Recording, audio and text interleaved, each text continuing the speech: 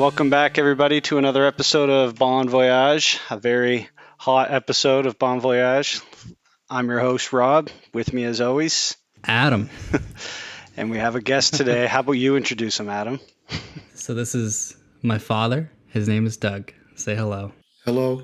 How are you tonight, Doug? Oh, I'm doing all right. I'm just quite warm. Yes, it's very hot. We're in the middle of a heat wave here. So normally when we have a guest on, Adam, you can ask some of these questions, but I'll just ask to start out with, if you have much of a history with Bond, who's your favorite Bond? What was the first one you saw? Have you seen them all? All of that. Give us your Bond history. All right, my Bond history in a nutshell. I saw my first Bond movie when we were living up in northern Saskatchewan, and there was a First Nations reservation, and there was a satellite dish in the roof of the school, and they rebroadcast to all of the other, homes on the reserve, and but everybody had to watch the same thing because it was one satellite dish broadcasting out. So at that time on the movie networks was For Your Eyes Only, and it wasn't Saturday morning kung fu movies. It was For Your Eyes Only that time. So that was the first James Bond movie I watched. And strangely, I was hooked.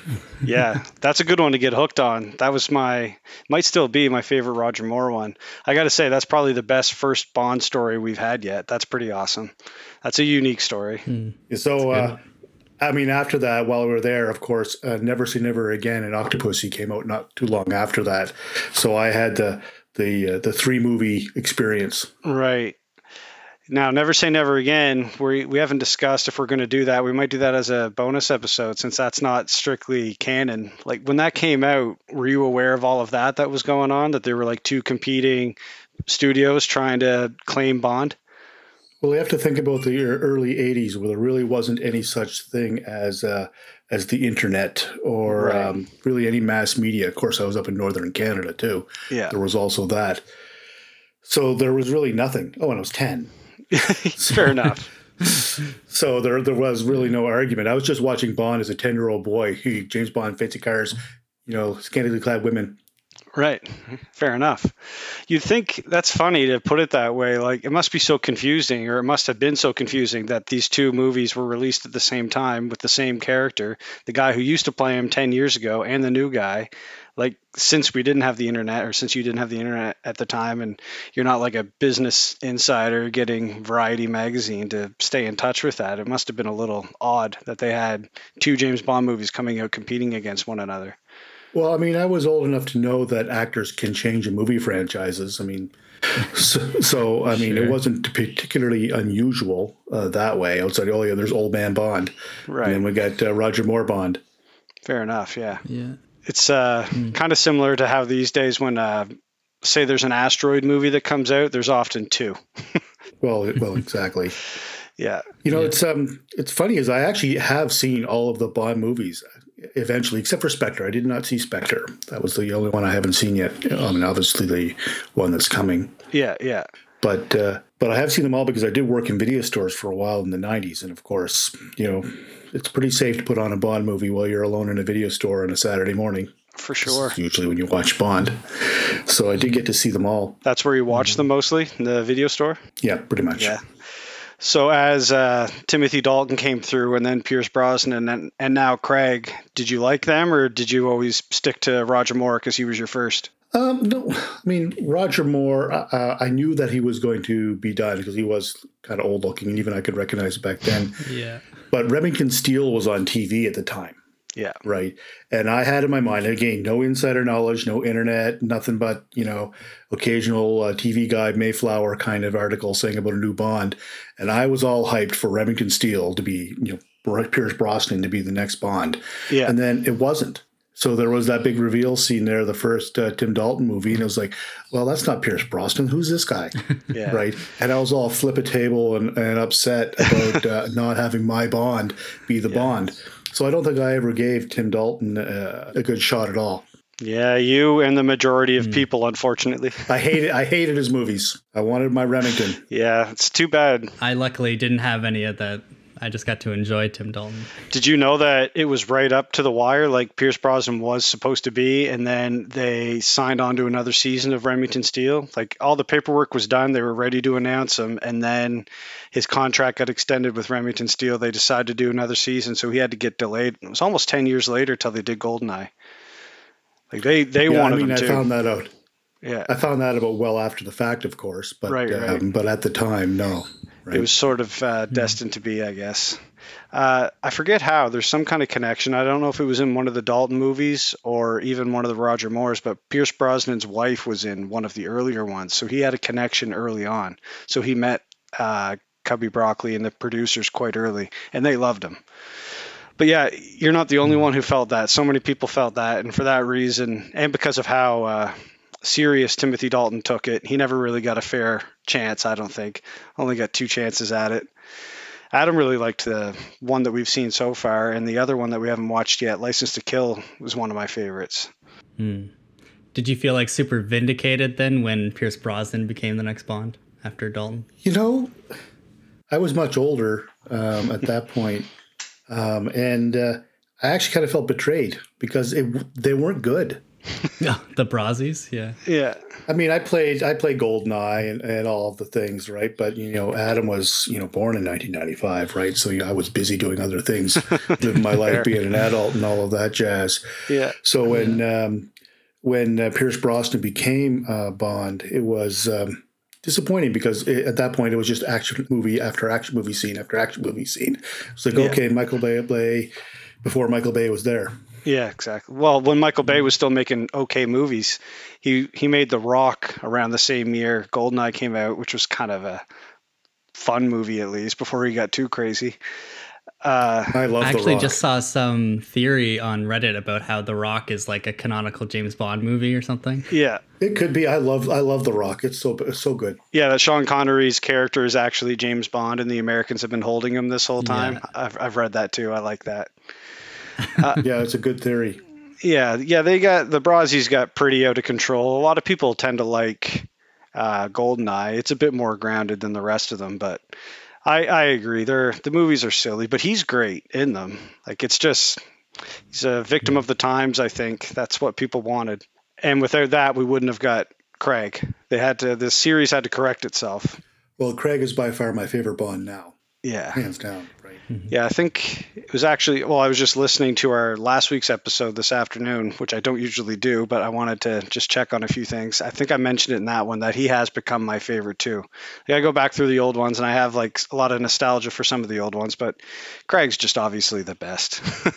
I mean, Connery, you could argue a little bit, and Timothy Dalton's one of the better actors, but he only did 2. It's really hard to debate that Craig isn't the best, I find. Yeah, it's hard. Will you? So you've been following along, right? Listening to the episodes a little bit. Yeah, I am up to date. Nice. Will you watch Spectre when we get there, since you haven't seen it yet? Oh yeah, absolutely. Nice. I'm really looking forward to talking about that one because people loved it when it came out, and then in the last few years, I think it's just a victim because there hasn't been a new one to compare it to, and people are just getting sick of it or something. I don't know. It's not very well loved, unfortunately, compared to Skyfall or Casino Royale. But what are you going to do? Do you remember much of Moonraker? Spies in space. Yeah, it's pretty much basically. Yeah. Jaws is in this one again, right? Which is good. Jaws' second appearance. This is his first appearance in our chronology. I was thinking about that if that's going to be weird, but he's basically just like an assassin henchman for hire. I don't think it matters which mission you see first. But we'll work that out. This isn't a flawless chronology for sure. I remember the Bond girl's name in this one was just ridiculous. Just ridiculous. Holly Goodhead? Yeah. It's just over the top. I had forgotten until you said it. Yeah, I had to think about it for a sec. There's as I've said the last several episodes, I don't want to talk too much about it before, but there is a lot of good in it. And often you just think Bond in space, but aside from that, from what I remember, there's quite a bit of good. And I was telling Adam this afternoon, this is my favorite of the novels that I've read. It's nothing like the movie except the name of the villain and the name of the movie. and a space shuttle is involved. But other than that, it's mostly just him playing cards, Bond playing cards against the villain, trying to get some information. And I like it a lot. I have that now. I think I haven't seen it since the last time I read the book, but I remember thinking this is nothing like the movie. But I hate being one of those guys who's like, the book is so much better. That you are that guy. I am a little bit, yeah, I guess. Yeah. How are you feeling about it, Adam? I'm feeling good. I wanted to share, I actually ask you, Dad, about, you used to do, I think, a J.W. Pepper impression all the time, right? You would call me boy, and that kind of accent. Well, it was actually more of a Foghorn Leghorn impression, but that kind of goes along with it. It's totally the same caricature. Yeah, over the top Southern good old boy, or like Boss Hogg from the Dukes of Hazzard, all the same kind of accent. Yeah. Okay, yeah. I say, boy, say chicken hawk. When we were watching, it was Man with the Golden Gun, right? That J.W. Pepper return. Yeah. We were watching that. It clicked in my head. I was like, that's how like that character's familiar, because that was my dad when I was a kid, doing all those. I forget if, well, not like I was there, but I don't know what came first, Foghorn Leghorn or Boss Hogg. Probably Foghorn Leghorn, right? Oh yeah, by decades. The stereotype Southern character, and then Live and Let Die and Man with the Golden Gun was definitely doing a nod to Boss Hogg with J.W. Pepper. Oh yeah, for sure. Yeah. But yeah, I'm excited for Moonraker. It's this one and Octopussy, you said, were kind of like the ridiculous ones. Like Bond goes to space and Bond goes to the circus is my impression. Yeah, so. basically. Yeah, pretty much. There's another one, A View to a Kill. That's his last one, and that one gets panned the most, even more than Octopussy or Moonraker. Like, people just think it's ridiculous, and it is, but I don't know why. I have a soft spot for it, unlike these other ones. Like, it's outrageous throughout the whole thing, and it's just a lot of fun. These two, I don't know. Well, you'll have to see for yourself. Well, I was a Duran Duran fan at the time A View to a Kill came out, so I'm going to sort of like it anyway. It's a great song. That's like the one redeeming quality on a lot of people's lists when they talk about it, is what a killer song it was. But if you look at, like, I don't know, a lot of critics' rankings of the Bond movies, A View to a Kill is often very low. Well, a lot of the more ones are, but especially that one. This one was a pretty big hit. Obviously, I said in the last episode, they originally were supposed to do the one that you saw first, Doug, For Your Eyes Only. That was originally supposed to be after The Man with the Golden Gun, but because of Star Wars, they decided to bump this one ahead and add in a bit of extra space. It did pretty well. I think I looked it up. It was like a $34 million budget, and it made $70 million in North America, so they doubled their money. I think it was considered a hit. That's about all the background information I have. Well, I'm looking forward to watching it because I haven't seen it in 20 years. Oh, really? Nice. Because Moonraker is not a go-to Bond movie for me. That's funny. I sort of belong to, or like participate in, this Bond community on Twitter a bit, and it's like one of the go-tos for a lot of people. It's like a background, you're doing chores on Saturday Bond movie, which is appropriate, I think. It's not one you sit down with a big crowd and actually watch thoroughly. So we'll see how this goes when we're actually paying close attention and kind of giving it a review. All right. Dad, have you been watching any of the movies since you were listening to the podcast, or just listening? I've just been listening. I haven't had time, COVID and stuff, but I've been following along and remembering the movies because I have seen them all. Nice. So they've been quite familiar. I do want to watch From Russia with Love again. That was my favorite, and I think remains my favorite Sean Connery movie. So I'm looking forward to watching that one again. That's my favorite so far, for sure. Yeah. That's your favorite so far, Adam? Yeah, definitely. It was my favorite through, as I said, most of my 20s. It's so hard to say what your favorite is because it so depends on mood. Like, it changes so much for me, but I really do love that one too. I was just going to say, I totally understand you not watching them as you go along, because we're the ones doing this, and it does actually, like, I'm a huge fan, and it's hard to watch one a week after a while. It can be. Listening to you gentlemen talk about these things week after week, I'm getting an itch actually to watch some other spycraft shows. The Saint. I want to go back and watch The Saint. Yep. I want to go back and watch Get Smart. simply because I think in a lot of ways that outclasses Austin Powers. In so many ways, Get Smart was fantastic. And I kind of actually want to go back and watch the 24 again. Oh, yeah, nice. Well, it's the JBs, right? James Bond, Jack Bauer, Jason Bourne. Right on, Bravo. That's funny. When Disney bought Fox, 24 got on Disney Plus, and I just noticed it a month or two ago and was watching a random season. I was watching season 3 of 24. It is pretty fun. It's more like Jason Bourne for sure. Well, it's fun because he, much like the Sean Connery Bond, Jack Bauer gets caught all the time. Yeah, definitely. Always just gets caught. Right?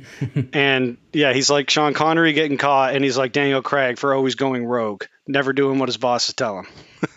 and being the blunt instrument. Yeah, totally. Yeah, that's funny. Yeah, you're right about Get Smart. I should watch that again. It's definitely the classier parody. And I've actually never watched The Saint. I've seen clips and stuff watching old Roger Moore, but I've never actually watched it, but I should.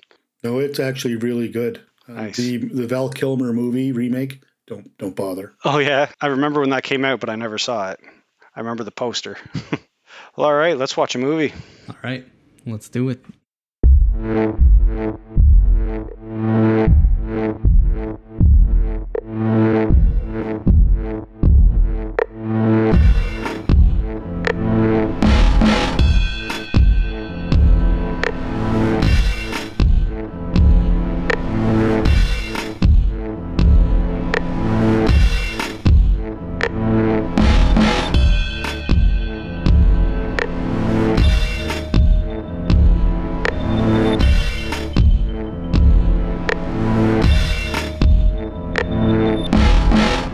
We're back. I was just saying to Doug that it's hard doing this remote, like on the webcam, because as soon as we hit like say hello and we're back on, you want to get talking right away. So when we came back, you were shaking your head a little bit. What was your first thought? My initial thought was, like, it's been 20 years since I've seen this movie, and it's never been my go-to to watch again, and I remember why. All right. The last act in particular is painful. Yeah. Well, same thing with me basically, except I remember thinking like halfway through, I was like, shit, why don't I come to this more often? It's actually pretty solid, entertaining, and kind of grounded.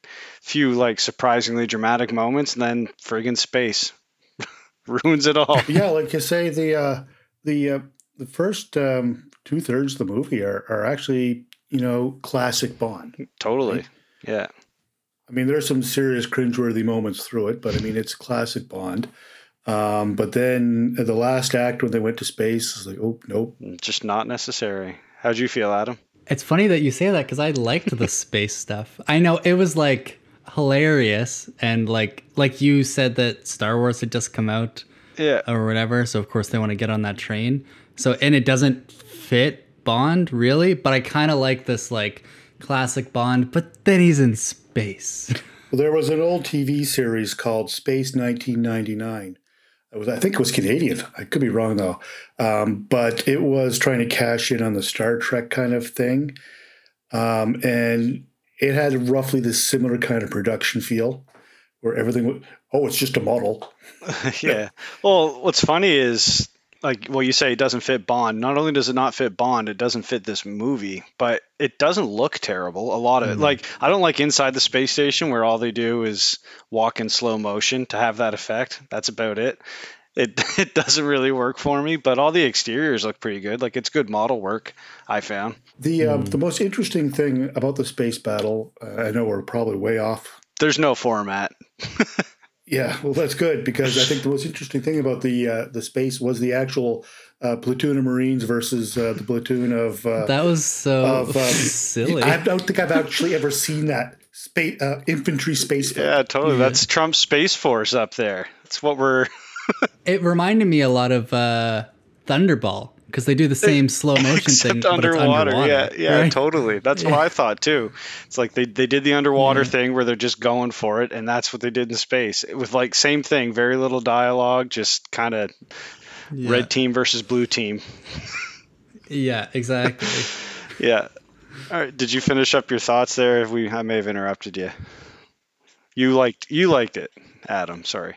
Yeah, overall, it's like cheesy, but I kind of like the sci-fi element to it. Okay. Do you feel like before we talk about it too much that you enjoyed it more than Raji's other two? Like more than I know it's better than Live and Let Die, but Yeah. It's maybe like around the same as Man with the Golden Gun. Okay. Maybe if it was less of a hot day, I'd like it more. Yeah. You know. Yeah. I enjoyed it more than I expected because the rest is so good. So you wanted to try a summary, Doug? This one isn't so bad. It's a pretty straightforward plot, actually. There's a few distractions, but it's not so bad. Yeah, I could try the summary. I mean, it doesn't follow any particular story narrative. It's crisis, crisis, crisis, crisis, crisis, the end. I like it. I mean, that's its story structure. That's Bond. So, which is fine. So see, let me try this. All right. So a private company that makes space shuttles steals their own shuttle, right? And Bond is sent to investigate. So Bond goes to California to do the investigation there, finds the evil Drax, who is twirly mustache evil, like Snidely Whiplash, like totally, it's hilarious. Transparently evil. Oh yeah, totally. Yeah. Worse than Dr. Evil. Yeah. Comically so. So he sleeps with the pilot, and the pilot for some reason gives him all the secret paperwork, and she probably gets eaten by dogs for it. So that's California. I wasn't clear. Is she she was the pilot of the pilot, not the astronaut. Corinne. Yeah, that's right. I didn't catch her name. Yeah. Yeah, no, she was a pilot, and that's it. I had French tour guide. I mean, he met Dr. Goodhead as well, and briefly there, and she didn't really weigh too much about it because one of the 10,000 blondes that were sitting in Drax's blonde empire. So that's fine. So they end up over in Venice, and I can't even remember why they ended up in Venice. Yeah, I wrote that down too. Do you think in the safe there must have been paperwork for Venice or something? The glass blueprints factory, had the glass factory. Yeah, that's what Panini glass. That's what I thought. So he was chasing down the blown glass for the orbs. Yeah. So gets to Venice. Him and Drax and Jaws apparently are fighting again. Gondola chase on the streets. Bond figures out that Goodhead is really a CIA spy through all of the. She had way cooler gadgets than anybody. Those are some pretty cool gadgets that she had. Yeah. So he figures out that so that's what the orbs are for. They're to put this crazy stuff in. So he comes across this laboratory and also what's up with the evil Dr. Genius kind of knee-leg schmucks that the scientific engineers were wearing. Totally. Right? Yeah. I noticed that too. It was fantastic. Yeah. So in a very dramatic fashion and very, very obvious, it's like, oh yeah, this is neurotoxin. It kills people but doesn't kill rats. Good to know. Right? So he figures out through when he's fighting Chang or whatever his Chow. name. Yeah. Chang pronounced Cha. Okay. Yeah. So the overly racist Asian dude that couldn't decide which particular Asian culture he was trying to emulate. Mm-hmm. Anyway, it's very cringeworthy writing on that one. Anyway, so he throws when he's having a fight in the clock tower, figures out that there's a bunch of these orbs are going to get shipped to Rio. Okay, that's fine. So throws Chang out the window, the clock tower window. We see Dr. Evil, Drax, want to hire Jaws to replace him. To be his next henchman. Yeah. So boom, we're off to Rio to go figure out why they were shipping glass balls to Rio. And so they're there, and which is fine. Lots of fighting again, boat chases, ambulance chases, and the sky gondola thing. 2 gondola chases. Cable car. Gondola chases. Yeah. It's fantastic. And then I just want to now have those crazy side movie where all it is about the love story of Jaws and this Dolly. Yeah. Dolly, that's her name. Yeah. Jaws and Dolly. I just want to now go back and have this complete love story of the Jaws and Dolly story. If you want to have some fun after this, I've never really gotten too into it, but there's just hundreds of Reddit threads and YouTube videos on Dolly and Jaws' relationship, and apparently there's a cut. I remember it too. Maybe it's on the VHS or the old one. Dolly had braces, and if you like Google Moonraker, Dolly, it'll come up what happened to Dolly's braces, because it was this connection they had, because she had metal on her teeth and Jaws had his metal teeth. Oh, that's right too. And she didn't have them. Yeah. She doesn't have them anymore. So people are like, did they ever really exist? Did we imagine it all? And there's all these conspiracy theories about Dolly's braces. It's very funny. Like the old Mandela effect right within a movie. Yeah. Yeah. Exactly. So, all right. So they figure out after Bond and Goodhead get separated from the ambulance that they were kidnapped into, that it really is Bond comes riding off on a poncho on a very strange transition to a station in somewhere in Brazil outside of Rio, wearing his Clint Eastwood poncho. And we see a bunch of weird Q gadgets. Yeah, complete with like a Western score, eh? It's so weird. Yeah, it's fantastic. Yeah. And they figure out this is where James Bond gets to be James Bond, Mr. Know-It-All. He can read chemistry formulas and say, that's a plant formula.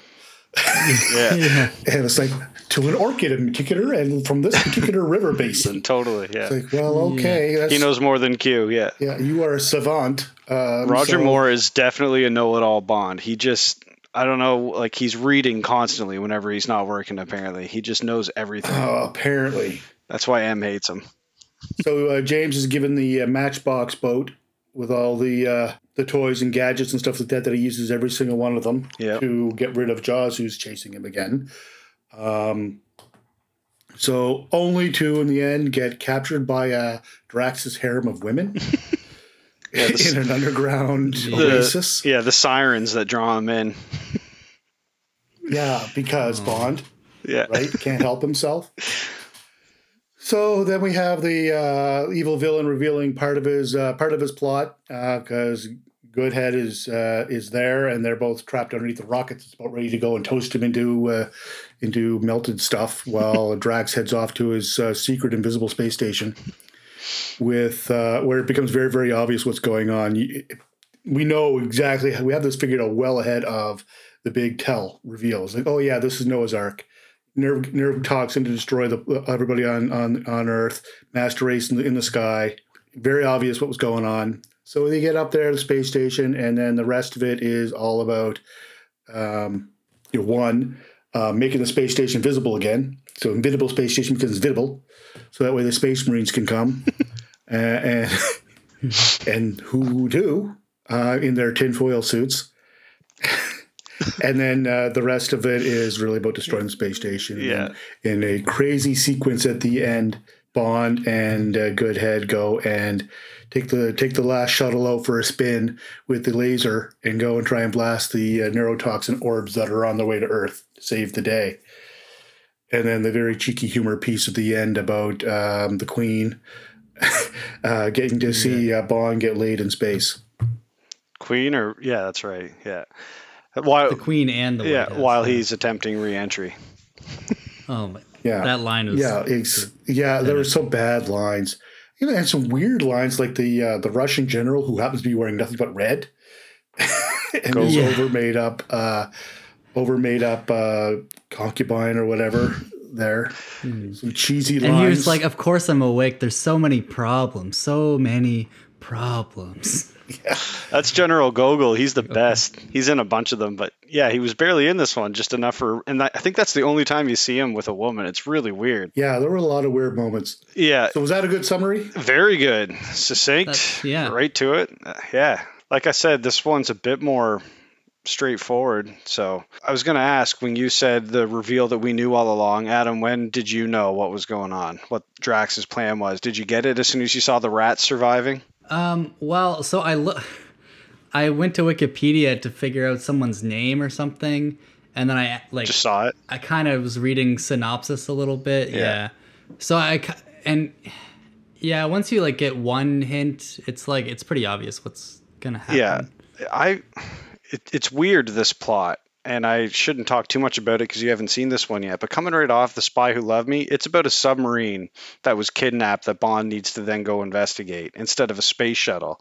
And it's the same kind of thing, a private guy that was involved that stole it and is using it for his own means. They really do recycle these storylines. Yeah. Well, yeah, that was a very good summary. What did you all think of our hero in this one? Bond himself. I mean, he's a bag kisser, like you said. I was going to ask if you noticed it this time.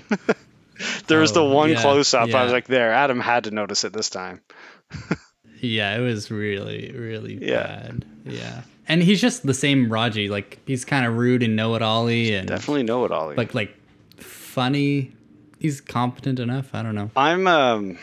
I've always been a reluctant fan of his. Like, this one and Man with the Golden Gun were my favorites as a kid. But as I grew up, I just didn't get it. But he is a lot of people's Bond. And I don't really get it because he's kind of an asshole. He's not that suave. He's not like super duper cool. He can't fight. He never runs. Like I mean, there's a lot of good too. I shouldn't be so hard on him. Like, he's funny and he is like suave, I guess. But compared to all the others, it's a mystery why he is so much everybody's favorite. Because he's charismatic. Yeah, okay, there is that. Yeah, you have to, like, he has got the charisma up the wazoo. Because you're right, he can't fight, he can't kiss, he can't run. Apparently he can't even shoot. He can sure smile though. But yeah, he's got a winner smile, and he's assertive. Yeah, that smile he gave Jaws when he first ran into him and they recognized each other. It's a smile to kill for sure. What are you talking about? He can't shoot. I don't remember. At the end with the spheres. Oh, yeah, at the end, he like missed a bunch of times. Yeah, and then there was the bit about where he's doing the skeet. They're doing the skeet shooting with Drax. That was their version of poker in this movie. Yeah, totally. I love that scene. I don't know if he deliberately missed or whatever was going on. Well, he hit the sniper in the tree. He shot the sniper in the tree. Okay. Yeah. I missed that. And then because Drax was like, "Oh, you missed," and he was like, "Did I?" Yeah. And he took out the guy who was up in the tree meant to shoot Bond. Yeah, I missed that part for some reason. That's funny. It's crazy how in the Bond movies, like if you look away for a second, you take a note, you miss like whole big things like that. Yeah, or you could like look away for 15 minutes and not miss anything if it's like a chase or something. Like the plot just randomly jumps ahead really far off like a 5-second bit. Most of it is just show and action and class and cool stuff, right? Not most of the movie isn't plot service. Well, I mean, it's just the way the story structure is. There is no hero's journey or even Feynman triangle or anything like that. It's really just crisis. Yeah. Especially in these old closer ones. and closer to the reveal. Yeah, Craig has a bit more of those, but this one they try to get him so many times. Like so many times they try to kill Bond. Like I think it's like 8 to 10 times. Not your usual like 3 or 4 chases, but there's like extra ones thrown in with the G-force machine or like that skeet shooting scene, right? It's like they're just trying to kill him like so many times. Yeah, take a hint, bud. And he just sticks around. Like, he is so confident. That's the other thing Raji has an ample amount of, is confidence. He can roll in anywhere. Yeah. Well, he's absolutely not realistic, right? Like he's cartoon Bond. Yeah. Yeah, Bond the animated series. Totally. Sadly, I agree. But it's in this one in particular, like, well, you mentioned the dog scene, and the carnival scene got a little silly, but it was also a little menacing when Jaws is like, I don't know, it creeped me out a little bit when he was just lurking there with a stupid costume head above everyone else. Like it can be silly, but it's also like stalkerish. I don't know. I found it a little weird or creepy. There was a lot of that, like women who were just only existed to move the plot along. Yeah, that's normal. Yeah. What was with Drax's, I guess it only happened twice, but when Bond first meets Drax and he's playing the piano, they go through the trouble of him introducing those 2 women, and then at the pheasant shoot, it was another 2 women that he had to introduce, and they were different. Like, he just has these... It's just him frickin' flexing, being like, look at all these hot women or whatever. I don't know. Yeah, I guess. In pairs, always in pairs. My women come Yeah, in and then twos. there was this one woman who kept reappearing, right? She was at the glass factory, and then but she never spoke. You never knew her name or anything like that. She was just Oh, really? I didn't. the kind of like the Bella Swan, Kristen Stewart kind of mouth open all the Okay. time, sultry thing going on. I'm just a blonde here to look good. I didn't even notice. Yeah, there was one that she was just one of the henchwomen that did reappear over and over again, Right. but really for no purpose. Maybe she has an in with the production or something. Just got a lot of screen time. Could be. That definitely happens a lot in this series. If you know someone, you can get a cameo. What did you think of the big stunt at the start that was ruined by Jaws trying to fly? Because otherwise, it was like they really did that. Like that's a really. I mean, Roger Moore didn't do it, and definitely Richard Kiel didn't do it. The guy who plays Jaws, but stunt doubles were actually, they hopped out of a plane and. I mean, I'm sure underneath that jacket, he was actually wearing another chute, obviously, but it still was a pretty cool stunt. It feels like I've seen that stunt somewhere else. I've seen that particular stunt somewhere else. Maybe it was Point Break or something like that, where I've seen a version of that same kind of thing. Yeah. The thing that I don't like about it is this and other stunts, they cut it with extra like green screen shots. Like there was a couple shots of like close-ups or like they do that moves where you can see it. In The Spy Who Loved Me. You'll see that's the one I always think of, but there's a few others where they got to get the close-up so you can like pretend that it's actually Roger Moore doing it, and it totally ruins. I agree with you. Better to just keep the wide shots going. Yeah, there was a Connery one where the same thing. Whenever he's driving, for sure. Yeah. Yeah, you'll have this exterior of an awesome car chase, and then you'll zoom in and you just see the rear projection behind the car, and it's horrible. Yeah, it's brutal. Yeah, but otherwise... Especially if there's no dialogue. I mean, you do that when there's dialogue or some reason to do it. Yeah, exactly. I guess the only reason is to try to trick you into thinking it's actually one of them, like Roger Moore or Sean Connery, doing that action. But nobody really believes it, and it just takes you out of the moment. But it's a weird sequence, though, that where was Jaws hiding? Was he like in the bathroom the whole time? Because Bond was like on a separate mission, right? I'm talking the pre-title sequence. Pre-title. It felt like a carryover. It was like, oh, I'm going to go get you, because he wasn't working for Drax. Yeah, exactly. He was just he was working for somebody who wanted Bond dead. And he thinks he can fly, and a carnival tent saved his life, apparently, or is he just invincible? Maybe him and Dolly are still floating around space. Who knows? Who knows, man? Well, he has to live because he comes back, right? In our chronology. Oh, I suppose. Yeah, and it did say, didn't Bond mention they'll make it, they'll be fine or something? I don't know. Well, they actually said at NASA, the space agency. Yeah. They did mention that they were sending a boat to go pick them up in the Pacific Ocean. Right. Yeah, they had like a tall guy and a short blonde girl or something. What year is this? 79, I think. Like nobody in the Western Hemisphere hasn't heard of NASA. Like less than 10 years after the moon landing. And just to clarify, that's the space agency. That wasn't. Oh, yeah. Yeah, it's such an unnecessary line. Did you like the song this time around, Adam? I liked it a lot. I liked, like you were just mentioning, Jaws falling into the carnival tent. I really liked that transition. Yeah. That just goes right into the title sequence. I like the title sequence this time around. Was pretty cool. Yeah. This is around the first one I actually like. Yeah.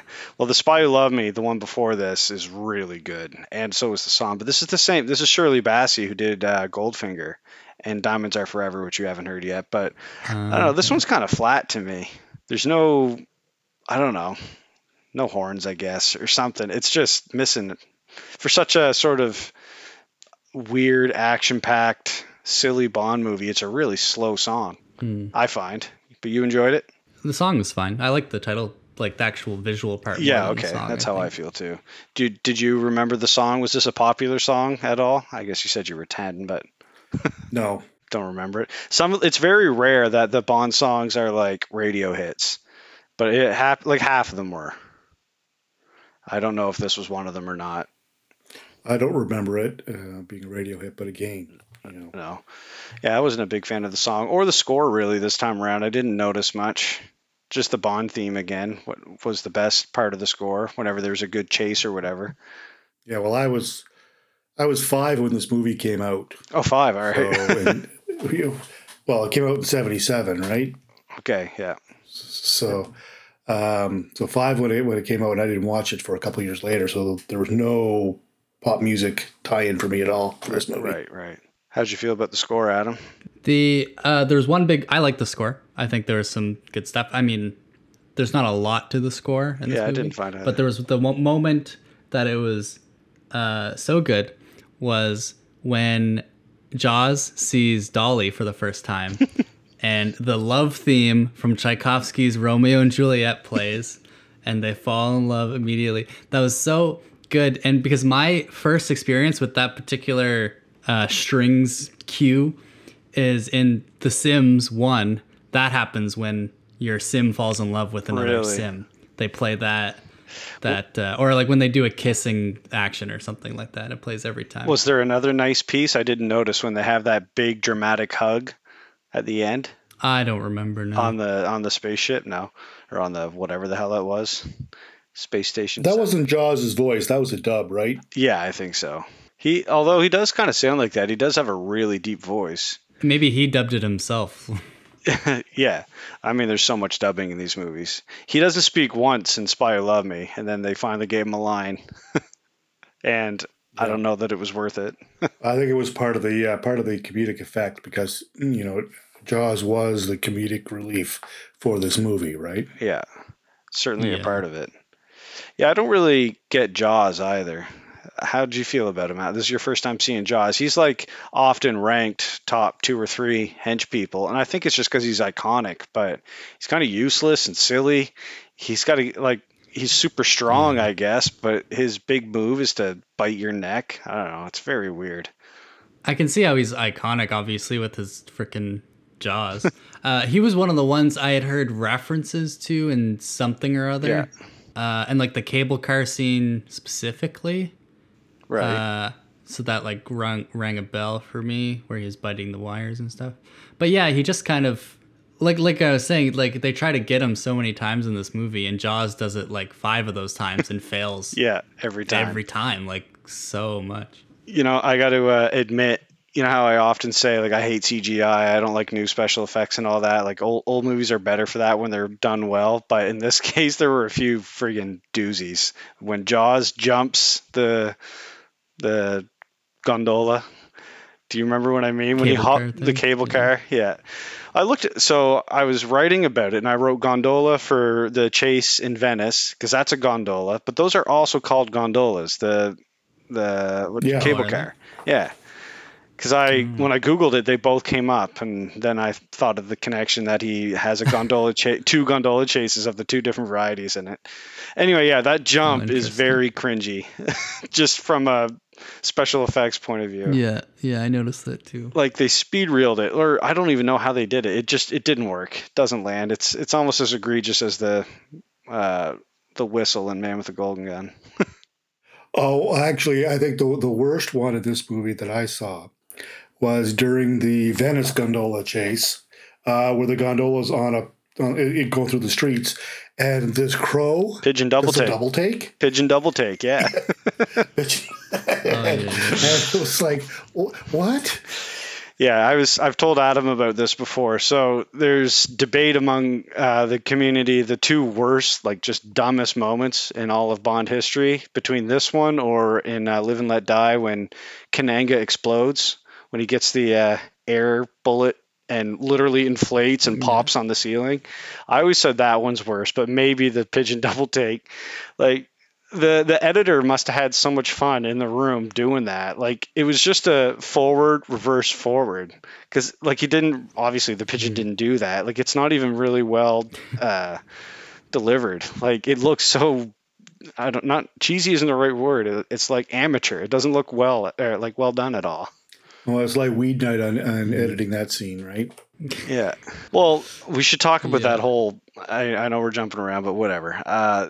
That whole gondola scene, like there's so much to talk about there, but let's assume that Drax hired this Venice assassination squad to kill Bond. So they stalk him on one of the canals, and they have one of their guys hiding in a coffin filled with knives, and he first decides to take out the innocent driver and then misses with his second throw. Like, if you're gonna have a throwing knife instead of a gun, you better friggin' hit him. And then after that, there's still a guy driving the funeral boat, and he bumps into one of the bridges. Like, these guys, who are these guys? Like, what is your route as a funeral boat thing that, like, why are you going under that bridge? Like, you don't fit. You should know that. Right, it's amateur hour with this friggin' hit squad. You know, it kind of has me thinking, like, you know, the villain is the hero of their own story, and that maybe the Drax's stories about this man with a vision who's surrounded by incompetence. Yeah, exactly. Honestly. Well, yeah, I always love thinking about those things that you don't see in these movies. Like, you were talking about that a lot in the last one, Adam. All the sides, like them getting ready for this. All right, we got a report that our target is hitting the canal. Let's go rent a boat. Everybody dress up as in your funeral garb. In positions, everyone. Yeah, exactly. And then the speedboats come out of nowhere. The thing I noticed in this chase scene was we just watched Man with a Golden Gun, where there was a different gondola chase. Yeah. And that whole thing happened where, like, they went down the middle of the gondola and broke it in half last movie. And they did it again here. Yeah. It was the exact same thing. Method. And yeah, that was the same thing. And they also did... Oh, no, never mind. What I was thinking of was the gravity thing. Is very similar to Thunderball with the back stretcher, where he's stuck in a thing and it gets the woman who turns it on leaves the room, and then the bad guy comes in and turns it up. It's the exact same scene. Yeah, exact same. How many G's was he getting in that thing? Like 14, 15, 18? Like a lot. Yeah. Like you liquefy it at some point. That was about as rattled as you ever see Raji, though. When he got out of that, it looked like he was actually in it. But he didn't, like, throw up or anything. No, but he looked positively pissed and dizzy. Yeah. But at that point, he should have pieced out of there, you'd think. Yeah, he shook it off like a boss. Yeah, went and had a nap, then got laid, then went around doing his espionage thing. What do you think they did to Roger Moore to make him so flushed? I don't know. I want to watch the making of it just for that. Because for real, like, that's about as good at acting as he ever does. Yeah. Yeah. Sorry, you talked about Bond already, your guys' opinion of him in this one, and I kind of forgot to. That's what I was going to say. He doesn't act much. He's just... I guess we already covered all that, but that's like the only time where he does. He can drop a cool line and stuff, but he's never rattled or stressed or anything. Yeah. Unless apparently he's stuck in a weird gravity machine. While we're sort of talking about the action and stunts and stuff, what else stood out there? I wrote down the 2 gondola chases. And the Assassination Squad. Obviously the space one, but we basically covered that. Yeah. The boat chase in Rio was kind of cool. Some of the explosions, I don't know if it was stuntmen or if they were dummies, but some bodies went friggin' flying when those boats were blowing up. Yeah, like really high. Yeah, I don't know if you guys noticed that. Oh, I did. Like you way up there. Yeah, they flung. Yeah, and it was a wide shot. So, and they were like ragdoll. So hopefully it was dummies, not stunt doubles. But you never know. Well, it was funny. I was watching the last boat, the one that Jaws is in, comes over and it skips over the piece, and it's got the yellow coated driver there, right? And then it lands in the water, turns around, gets behind Bond, and Jaws just like pushes them down so we can get the Tommy gun out. Yeah. Totally. So silly. It's like, so much. That was the action scene that I kind of tuned out and didn't pay attention to at all in this movie. That was the one I paid most attention to. I think just the explosions and the dummies because of that. The one that I totally... It was like the second boat chase. Like, we already did a water chase. Like, fair enough. Yeah, the best stunt of the movie was the pre-title opener with the parachute, and that was literally the best stunt of the movie. Yeah, I did actually. I'd say so. The one I lost focus on was, as it always is, was the space fight. Like, all right, wrap it up. That's the action scene where I get bored. I liked the fights though. A couple of the fights. I liked Chow or Chan's fight. Even when he first hopped out of the corner, it was almost like he was trying to scare him. How he just like screams in his face, and Bond like barely even flinches. He's like, "Well, that's not gonna work." Well, I was trying to figure out The mask. the mask and the bamboo stick and his getup and all of it. I'd be right through the opening piece with Chang, where he's like colonial Chang, you pouring the tea for the Yeah. rich American evil overlord. Yeah. Like all of it was just so Not great. bad. Yeah. It's kind of funny, actually. It's like they have that henchman, and then like the people writing the movie were like, "Yeah, this guy sucks. Let's just bring back the last guy." Like mid movie. Yeah, we'll kill him off early and then bring in a second henchman. Yeah. Everyone like Jaws, right? I thought he was wearing the mask at first, so Bond wouldn't know that it's Drax's guy. I thought maybe that's why, but then it comes off anyway. I chuckled a little bit at that fight when Bond puts the thing back, the $1 million glassware or whatever, and then it just gets destroyed immediately after anyway. Yeah, that was pretty funny. Yeah, because he took it off, and then the siren went off, and then he puts it back. because he had heard it, right? He's like, I am a respecter of fine art. I'm going to put it back. And then it gets smashed immediately after. That's worth a good laugh. What'd you think of, I guess we touched on just Drax's women and the terrible demise of, what was her name? Corinne, who was actually pretty cool and didn't deserve that fate. That was like the music was even really intense. You don't see that kind of horrific thing in a Bond movie very often. That's like at a Game of Thrones. Well, normally that whole woman in the fridge kind of death of a woman that they do has a purpose to raise the stakes. Yeah. But that didn't raise the stakes for anything. Yeah, and because Bond didn't even know what happened. It was after he left. no. Yeah, like it literally served nothing. Just an intense, weird moment. Yeah, you're right. And it doesn't come back around. There's no consequences of it or anything. Or to it. That's right. And the dog, and you never see the dogs after that. That's it. That's the end of the Yeah, dogs. he left them in California. Yeah.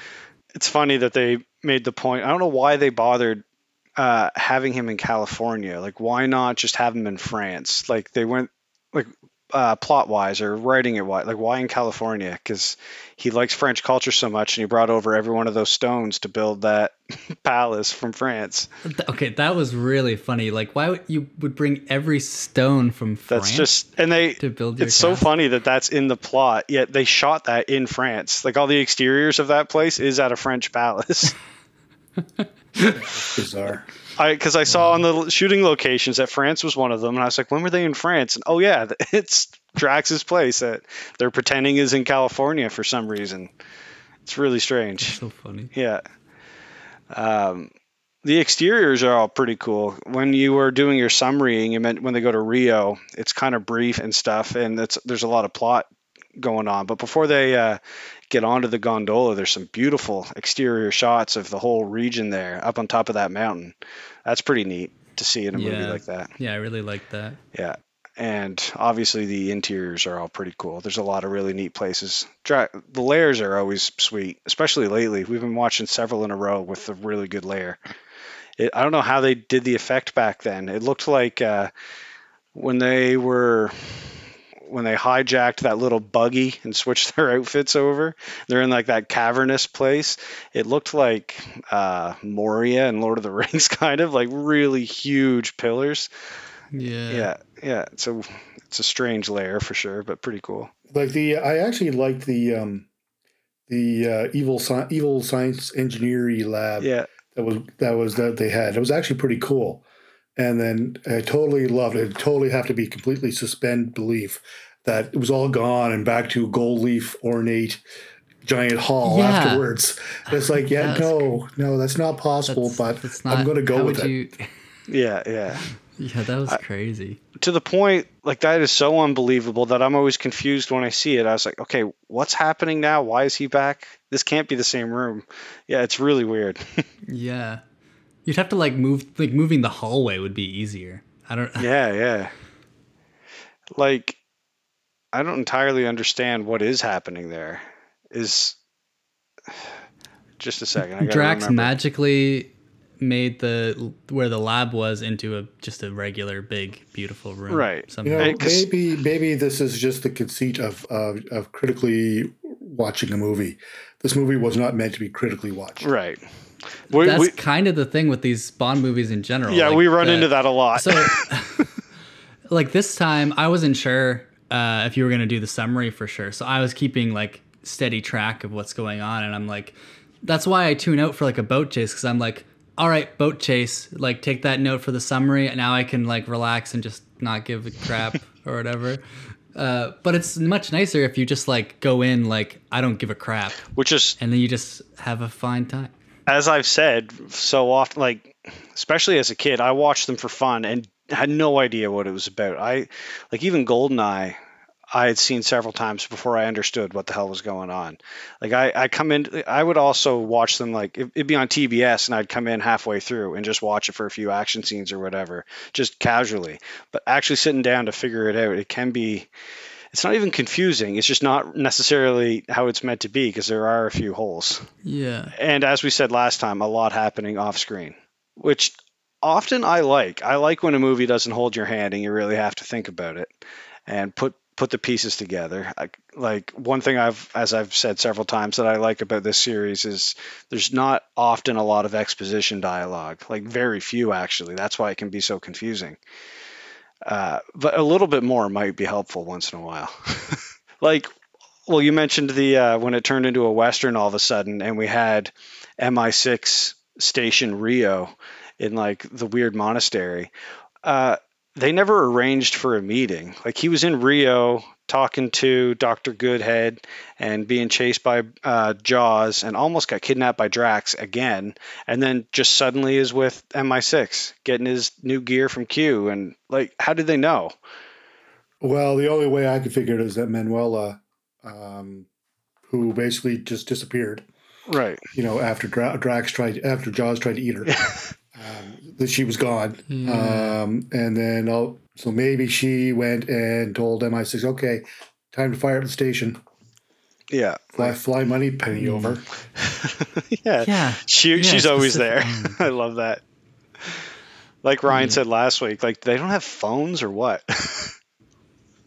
Like I know it was the 70s, but they had telephones.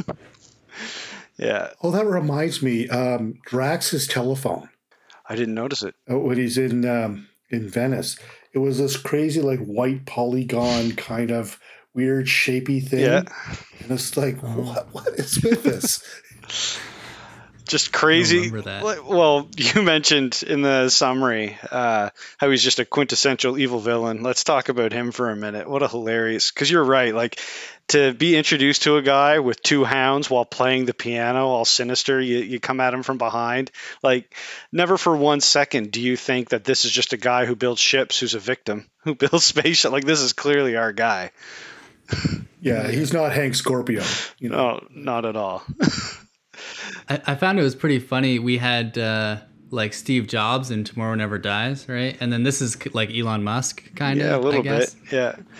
Make sure what is it that he says right after he meets Bond and he goes away and tells Chan to follow him. Make sure some harm comes to him. He has a few good lines. I like that line a lot. Yeah. Keep an eye on Mr. Bond. Make sure some harm. I think I wrote it down, but make sure some harm comes to him. See that some harm comes to him. Yeah, it's so good. What's with his pairs of women? Oh, I already said that. It's funny how like in other villains and stuff they don't what am I trying to say? Like Bond shows up and right away this guy who is presumably friends with people, right. Like he's just like, I want Bond fucking dead. Like immediately. He's like, I don't give, like, Bond is here to quote unquote help. Fuck that guy. Like, he hasn't even found anything yet. Like, but he does. He breaks into the safe and like he knows that he's onto him and that he's clever. And he never really. After. Yeah, I tend to agree. That's why. Meanwhile, the Minister of Defense of the UK government is like their best friends that golf together or something. Totally. That's yeah. He needed. He's my card buddy. Yeah. Which Bridge. It was Bridge. They play Bridge together. That's what. That's what the book is all about. They play bridge at this fancy casino in London. M and Drax play together, and he suspects him of cheating, I think, and he's involved in some shady business deals. So tells Bond to go play him and to get more information. I didn't even notice the bridge reference in the movie, but that's why. That's about as close as it gets to the source material. Yeah, I agree. There's a few villains that are, like I said in your summary, like transparently evil. I do like when there's a bit more gray to them.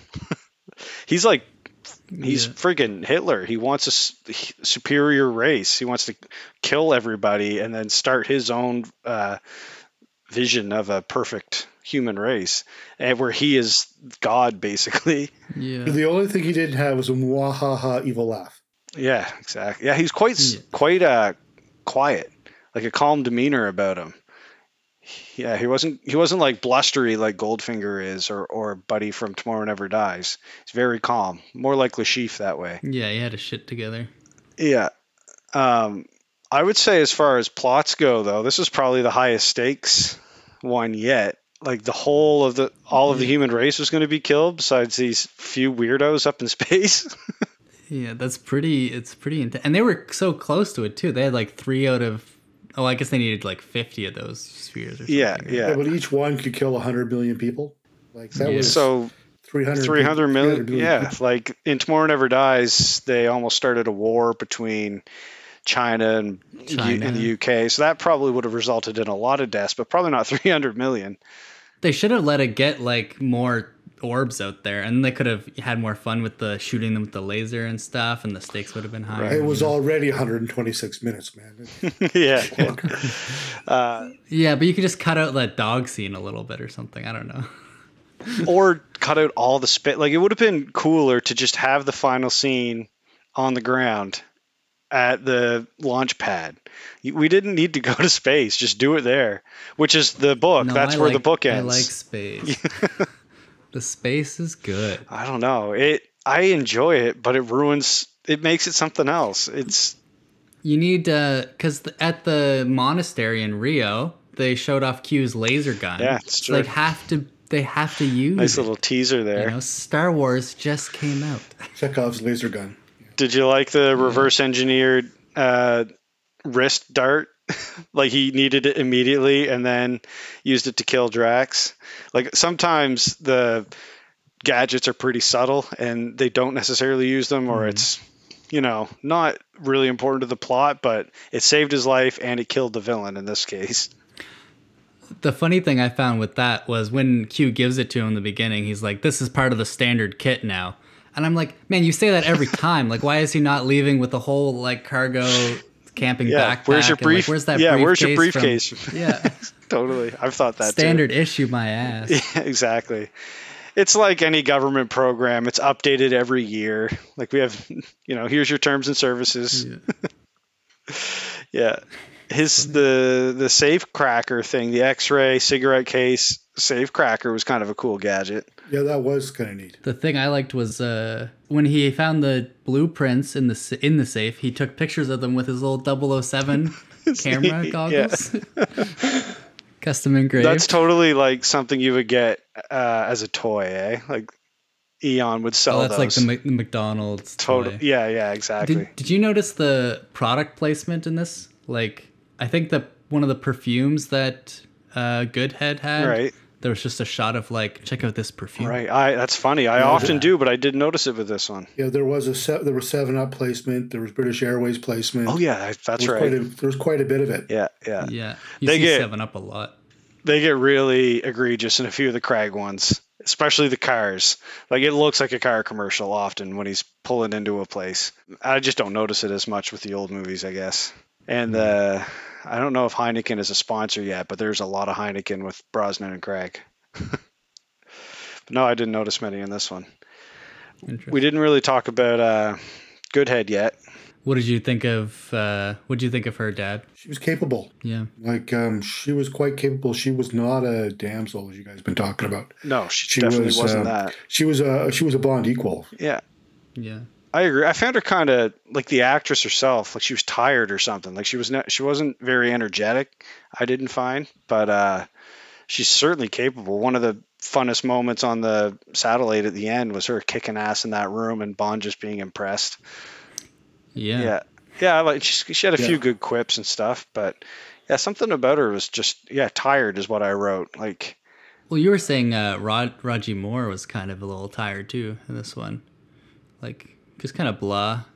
I didn't find that with Raji in this one. Some of the others maybe. Did I say that already today? I don't know, maybe not. When Bond falls off the gondola almost, and she says, "Hang on, James." Like she just sort of says it instead of like screaming, like "Hang on, James!" Like just like "Hang on, James." And what did he say? Well, I had thought of that, or what a good idea, or something. Like his Yeah, response. like the thought had occurred yes, to me. exactly. His response was great, but her delivery wasn't great.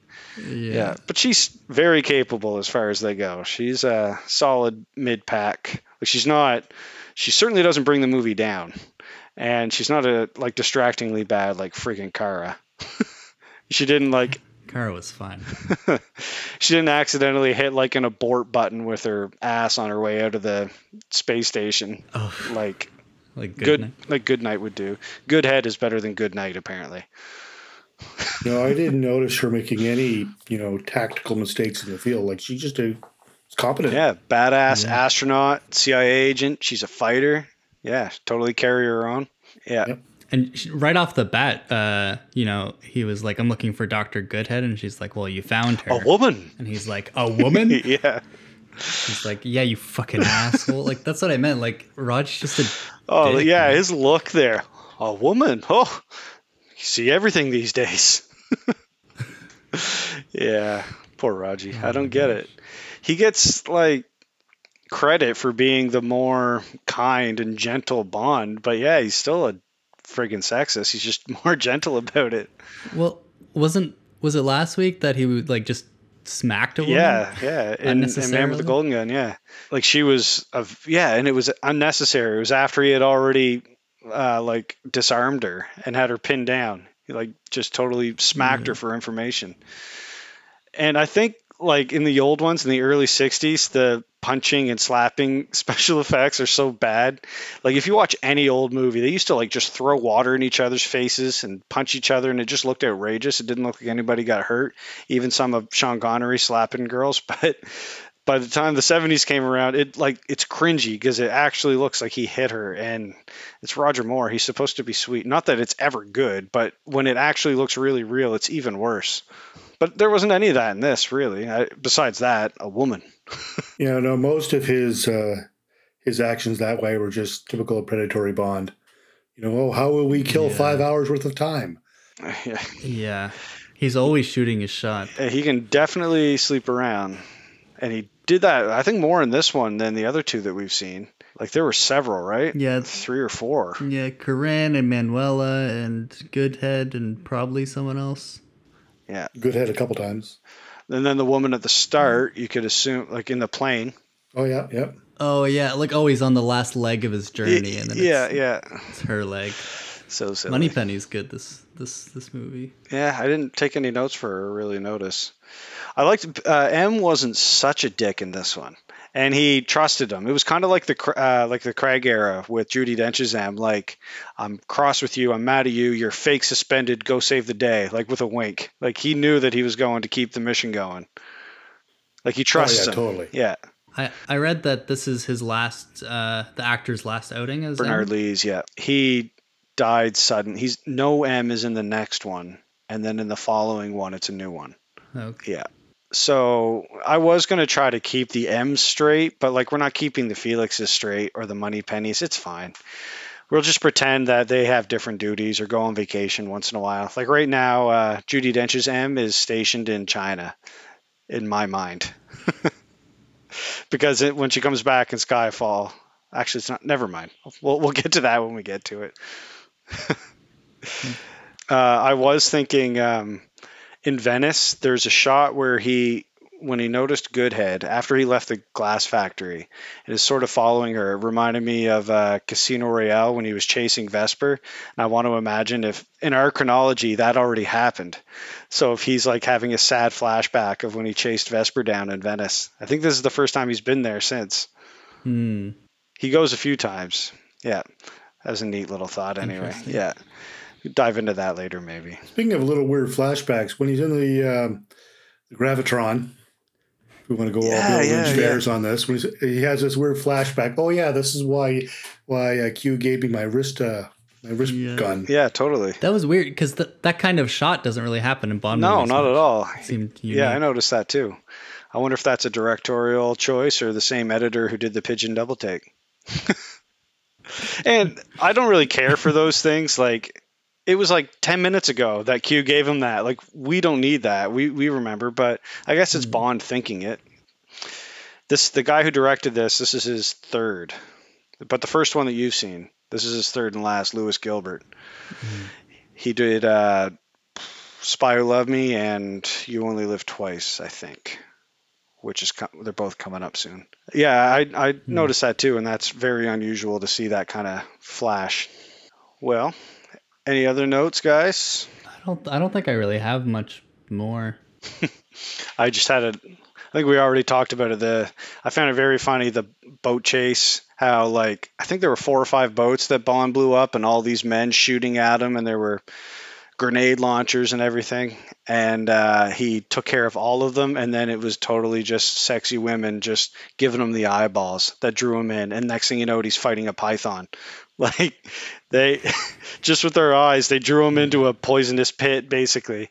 Like, he's so disarmed by, and he just happened to have the pen needle that he lifted from Goodhead. Yeah, just the exact right thing to do at that particular moment. Right. Yeah. Pretty funny. Little Deus Ex Machina moment. Yeah. Yeah. He's always got the right gadget. Well, I guess we could wrap up then. Not much else to say with James Bond meets Star Wars. No, I mean, it was a funny, enjoyable romp. Yeah. But I will never call it my favorite Bond movie. No, it's like solid. It's not even mid-pack. It's around, so there's 24 of them. It's usually around like 18. Like, there's got to be at least 17 of them that I would rather watch. Yeah. And it sucks because there's so much good in it. Is this lower or above Octopussy? We'll see next week. I've always said it's higher because there's like Octopussy is just, it's sort of like A View to a Kill. It's fun the whole time. And there's some really great sets and awesome scenes and outrageous villains. Like, I don't know. It's a bit more like a Brosnan one, just like a lot of fun. But like, there's some really horrible parts that are just beyond silly that I find so just insulting to the franchise that I have. Yeah, it's the disguises. It's the disguises. Yes, the disguises and the Tarzan yell. Yeah. And a couple other things. The disguises especially. It's just too silly for James Bond. But you'll like For Your Eyes Only. Yeah, that the Aegis Cruiser. It's another steal a military asset. Except this time it's an Aegis cruiser. Yeah. But I mean, it'll be a good one to watch. That one's right after On Her Majesty's Secret Service. We can't tell Adam why, but it has to be because of the pre-title sequence.